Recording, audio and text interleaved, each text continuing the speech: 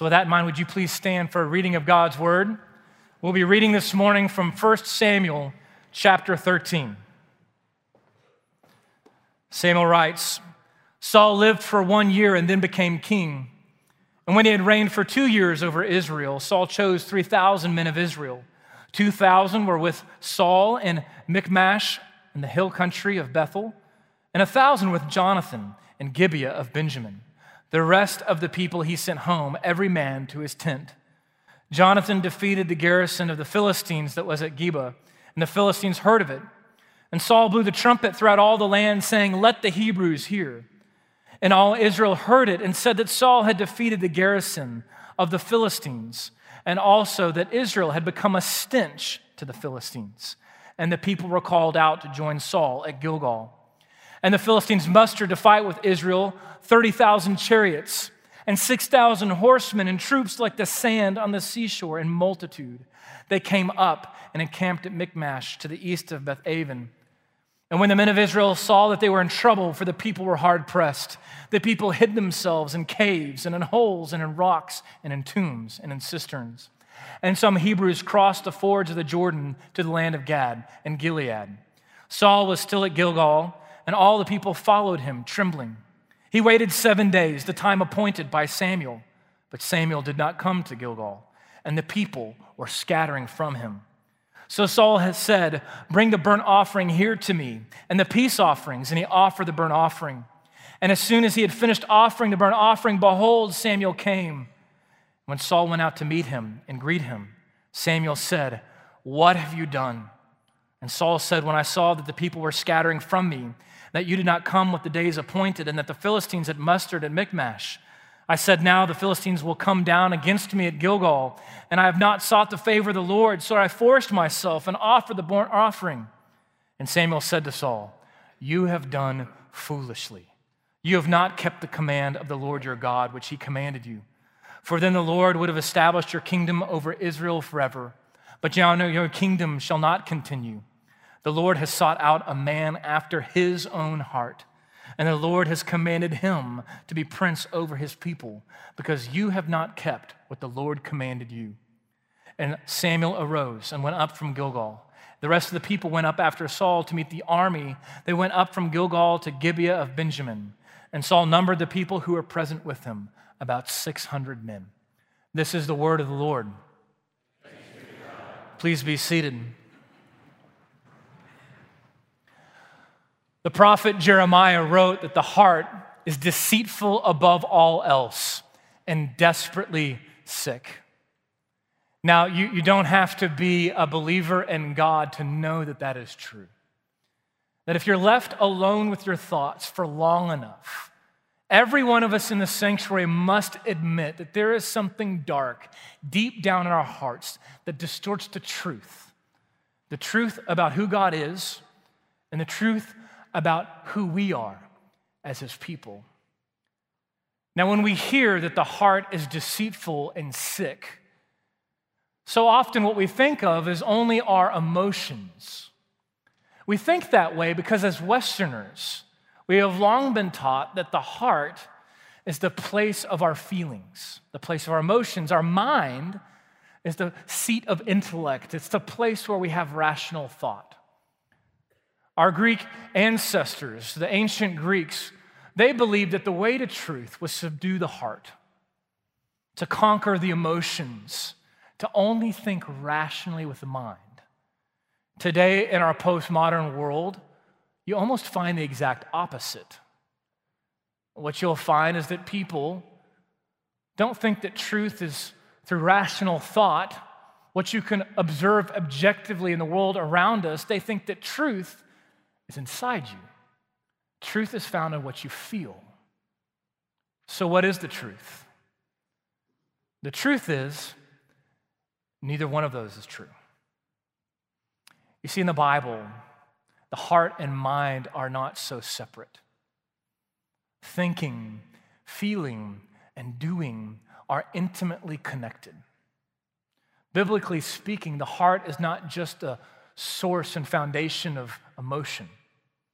But in the Bible, the heart is that engine that thing that drives everything, yes, that we feel, but also what we think and even what we do.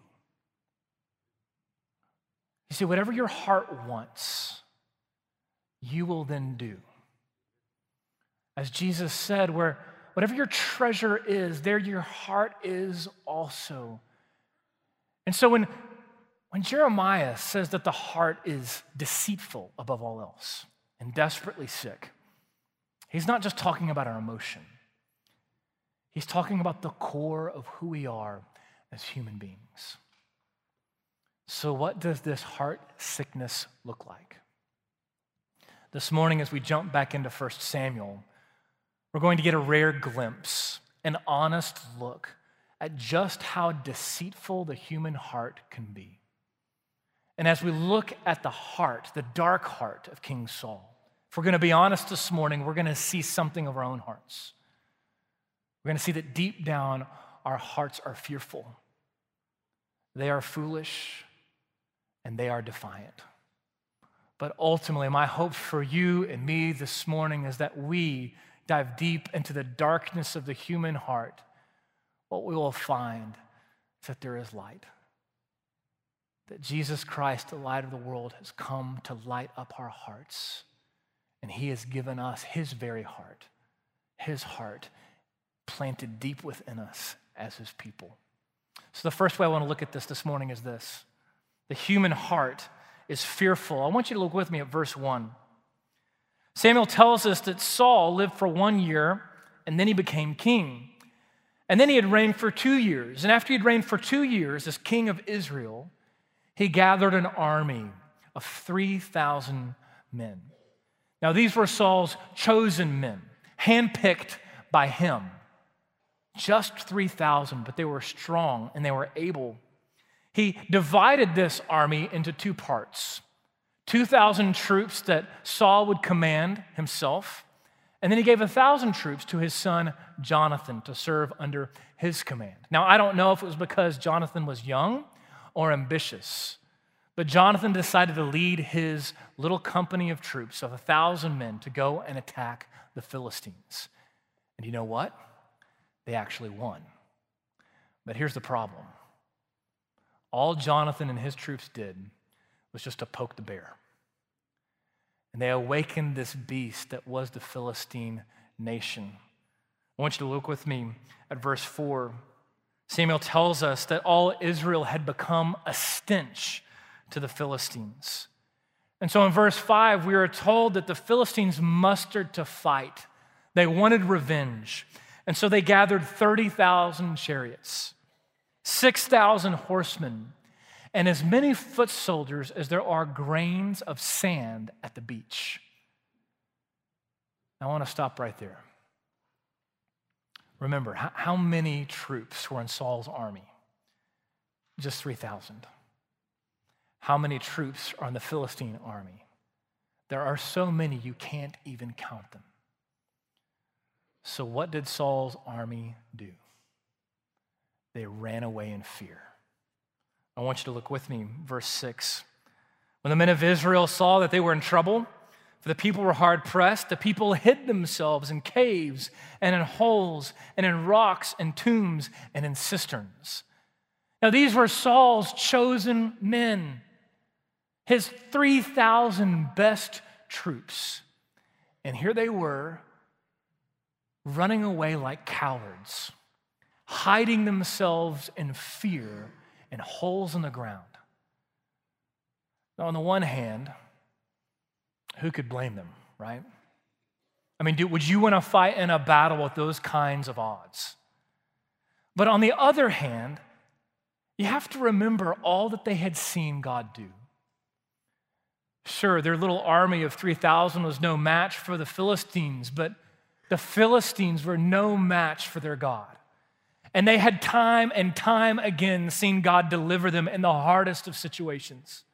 Find themselves, yes, hard-pressed. Find themselves, yes, surrounded by the enemy, and yet God rescued them over and over and over again. And so what I want us to see this morning is that this is what fear does to us. Fear can be a powerful thing. as we look around our world, as we watch the news, as we just see our own city, the reality is there is much to be afraid of. And what fear does to us is it overwhelms us, and it causes us to forget who God is. It causes us to forget what he has done. Fear makes us a forgetful people. But you see, Saul's army weren't the only ones who were fearful that day. Saul was fearful too. I want you to look at verse 8.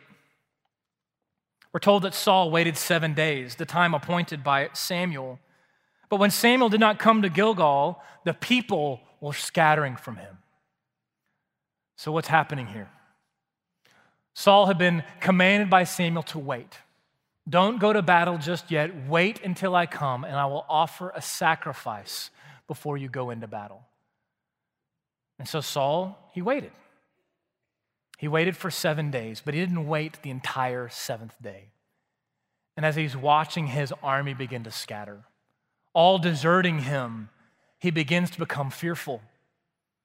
And he does what you and I do when we become fearful. He took matters into his own hands. What I want you to see is that Saul's fear, it wasn't external. It was something far more dark, something far more deep. Saul wasn't afraid of the Philistine army. He was afraid of losing control.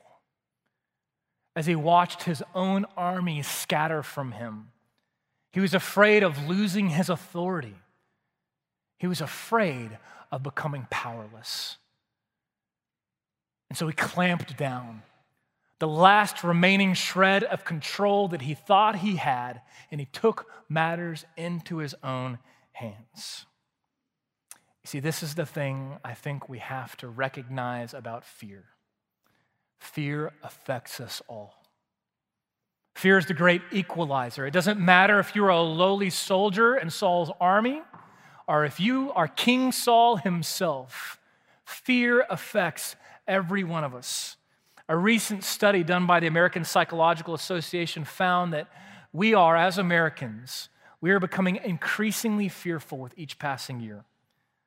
39% of Americans report that they are more afraid and more anxious than they were last year. Well, what are we afraid of? We're fearful about our safety. We're fearful about our health. We're fearful about our finances, fearful about our families. We're fearful about our occupations and our work. We're fearful about politics. In other words, we're fearful about the things that matter most to us. And we're fearful about losing control. And so let me ask you something. What are you afraid of? What keeps you up at night? What fills you with anxiety? What do you worry about? If you would have asked me that question a few years ago, I would have told you nothing. You see, I thought, as a pastor, as a Christian, that my answer should be nothing, that I'm not afraid of anything. I'm strong. And it took going on a silent retreat to realize that that's a lie. That deep down, the truth is, my heart is fearful, just like everybody else's. I'm afraid of letting people down. I'm afraid of getting it wrong. I'm afraid of being misunderstood. I'm afraid of misspeaking as I preach a sermon. See, whatever it is that you love the most, those things you're so tempted to be afraid of. And here's what I learned. Here's what I learned about my own fear that I believe is true about yours as well. When we are afraid of these things, we do everything we can in our own power to conquer those fears on our own. This is what it looks like. If you're afraid of what people think of you, then you will work tirelessly to manage their expectations, to become a people pleaser, to make sure that they think well of you, and you'll obsess over it. If you're fearful about your finances, then you'll continue and overly obsess over managing your investments, or you will work tirelessly at your job at the expense of your family. You see, deep down, we're just like Saul. When we become afraid, we take matters into our own hands. And when we do that, we lose the most important fear of all. We lose our fear of the Lord. When we become fearful, we forget the awe and the glory and the majesty of God. We forget that He has always been in control, that the same God who spoke the universe into existence is providentially looking over you and me and everything that's going on in our lives. We forget that this sovereign and powerful God is also good, and He does good.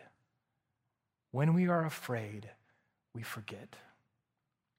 And so the second thing we see in Saul's heart is that the human heart is foolish. Again, I want you to look at verse 8. Saul waits 7 days. He waits 7 days because Samuel told him to, but he doesn't wait the full seventh day. Fearfully, seeing his army scatter, he says this, verse 9, "Bring the burnt offering here to me, and the peace offerings." And he offered the burnt offering. In other words, just let me do it. We can't wait for Samuel any longer. Just let me do it. And what you have to realize is that Samuel was God's prophet. He was God's spokesman. What that means is that when Saul disobeyed Samuel, he wasn't just ignoring Samuel's instructions. He was ignoring the very word of God. You have to recognize just how foolish this truly was. Verse 10, as soon as he had finished the burnt offering, behold, Samuel came. Saul went out to meet him. Samuel said, "What have you done?" And Saul said, "When I saw the people were scattering, that you did not come in the days appointed, that the Philistines had mustered." In other words, notice Saul's response. He has been caught red-handed. He knows what he did was wrong. And so he's playing the blame game. First, he tries to blame his own army. Look, they've scattered from me. What did you want me to do? Then he tries to blame Samuel. Look, you did not come. And then he tries to blame the Philistine army. They're just too much. But every one of these is a poor excuse for disobeying God's word. So notice what Samuel says to him. It's an important choice of words. Verse 13, Samuel said to Saul, "You have done foolishly." He doesn't say you were immoral. He doesn't even say you were disobedient. He says, "Saul, you have been a fool." Have you ever done something so wrong that it could be described as foolish? No? Yeah, me neither. I grew up in Waco, Texas. Sikkim Bears. I didn't go to Baylor, but I respect Baylor. I grew up in Waco, Texas, and way before Chip and JoJo made Waco a cool place to live. And so, we just had a lot of time on our hands. And so growing up in this kind of small town, you kind of had to make your own fun. So I want to look at every young man who's in this sanctuary right now. Look me in the eyes. You promise me you're never going to do what I'm about to say. Around the 4th of July, I don't know if they still have these, but around the 4th of July, you'd be driving down the highway, and there'd be these little shacks that would pop up that would sell fireworks. What's crazy is that they would sell fireworks to teenagers, and they could buy whatever they wanted. And so around the 4th of July, every July, we would stop on the side of the road and we would buy up all of these different firecrackers. And I don't know if you know what a Roman candle is. Roman candle is this little thing that you can hold in your hand. It's pretty cool. And it has these, a lot of times 5 different exploding little bursts. And you're supposed to hold it in your hand and hold it up like this, and they go off one by one. And it explicitly says, do not point this at anybody. But of course, if you're a teenage boy in the middle of Waco, Texas, that's exactly what you do. And so we used to have Roman candle wars, right? We'd have a stockpile of these Roman candles, and we'd point them at each other, right? And we'd be diving and dodging these things as they're flying, whizzing by our heads. But that wasn't enough for us. Roman candles are small. We wanted something bigger. And so we'd grab PVC pipes. And what's great about a PVC pipe, it's the exact width of a bottle rocket. And so you can put a PVC pipe on your shoulder like this and get your buddy to put a bottle rocket in the back and light it, and now you've got a bazooka. Now listen, we weren't dumb enough to point this at one another. We'd at least point it away from us, but the thing about bottle rockets is they're really unpredictable. And so I remember this one time that we had pointed this bottle rocket down the street. And as this thing took off, and it's kind of whizzing around, it hit a curb. And it ricocheted right back at us and exploded right next to our stockpile of fireworks. Now, by some miracle, nobody got hurt. But as you hear me tell that story, here's what you should be thinking. That wasn't just wrong, that was stupid. And that's exactly right. There are things that we do that seem so right to us in the moment, that are so wrong that the only way that you could describe it is that is utter foolishness. And in the Bible, that is the word to describe those who ignore God's word. It's foolishness. It's crazy. Why would you ignore the word of God? Psalms put it this way, Psalm 53. The fool says in his heart, there is no God. Proverbs 18, verse 2, a fool takes no pleasure in understanding, but only in expressing his own opinion. And Romans 1, 21. I want you to hear this. For although they knew God, they did not honor him as God or give thanks to him, but became futile in their thinking, and their foolish hearts were darkened. When we ignore God's word, our foolish hearts become darkened. The light of God's word is no longer in us. This has been true ever since the beginning. When Satan asked Adam and Eve, did God really say? So let me ask you this morning, what role does God's word play in your life? You see, I think we struggle to read God's word because we misunderstand it. This should not be a chore for you. It should not be a chore for me. It should not be this thing that we coldly check off our spiritual checkbox. But we should recognize that this is God's very word. The God of the universe has spoken to you and me. And more than a rule book or a history book or a textbook, this is God's promise. And every page reveals that his Son is the light of the world, has come for you and for me to light up our darkened hearts. So brothers and sisters, don't be foolish. Don't live life just trusting in your own opinion or left to your own fears. But pour over God's word for you. Because if all you have are your own thoughts, the world will be a very fearful place.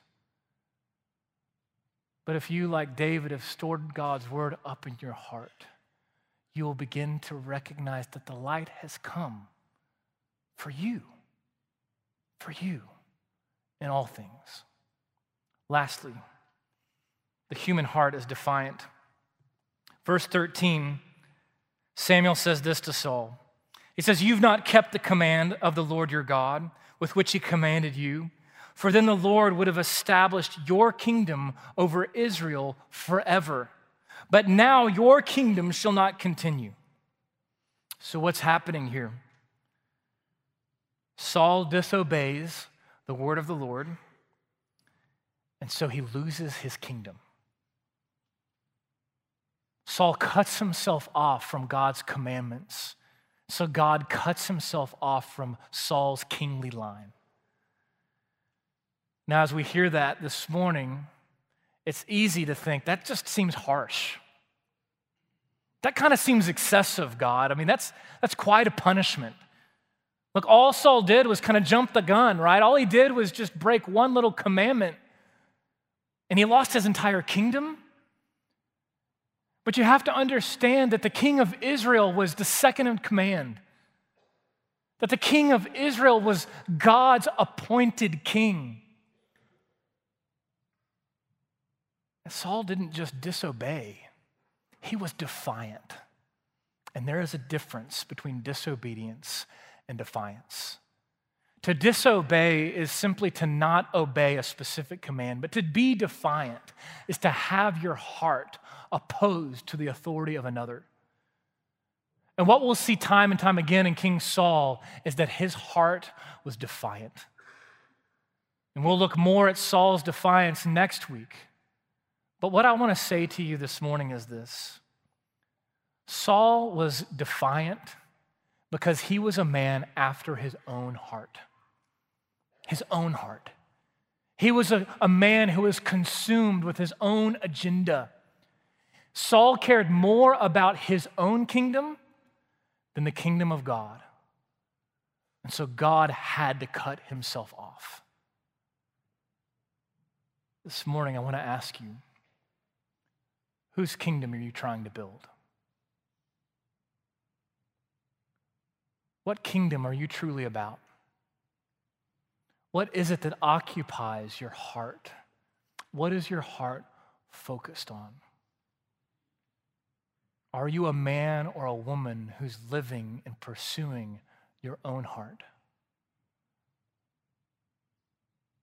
Because if there's anything this passage teaches, that's a dangerous place to be. But the good news is this. If, like me, you find yourself this morning having a fearful heart, foolish heart, a defiant heart, there is good news. Because in the middle of God's punishment of Saul, there's a promise to you and to me. Look at verse 14. Your kingdom shall not continue, because the Lord has sought out a man after his own heart, and the Lord has commanded him to be prince over his people. And God, rejecting Saul's kingly line, he was establishing a new kingdom and a new king, a king named David, who would be a man after God's own heart. As we will see this spring, that doesn't mean that David was perfect. No, he was a murderer and a liar and an adulterer. But he pursued the heart of God and he found forgiveness. And so before we come to the table, if you hear just one thing this morning, I want you to hear this. As God was building a new kingdom through King David, he wasn't just building a singular king. He was building a new kingly line. And king after king after king would come until the King of Kings, Jesus Christ, was born. This king would be the true prince of his people, and his government would have no end. You see, Saul was a man who was living after his own heart. David was a man who lived after God's heart, but Jesus Christ is God's heart incarnate for you. And he has come to light up our hearts, to remind us that there is nothing to fear, to show us that he is the way, the truth, and the life, and that no one comes to the Father except through him. And to recognize that he was the obedient one, who was obedient to the point of death, even death on a cross. Friends, will you open up your hard hearts? Will you allow the light of Jesus Christ to illuminate those darkest places of your soul?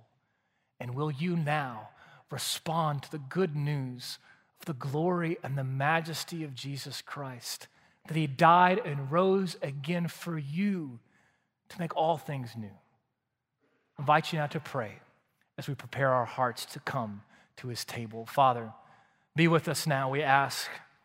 Prepare our hearts. We pray that you would shine in them, that we would see the light of Christ. We ask in his name. Amen.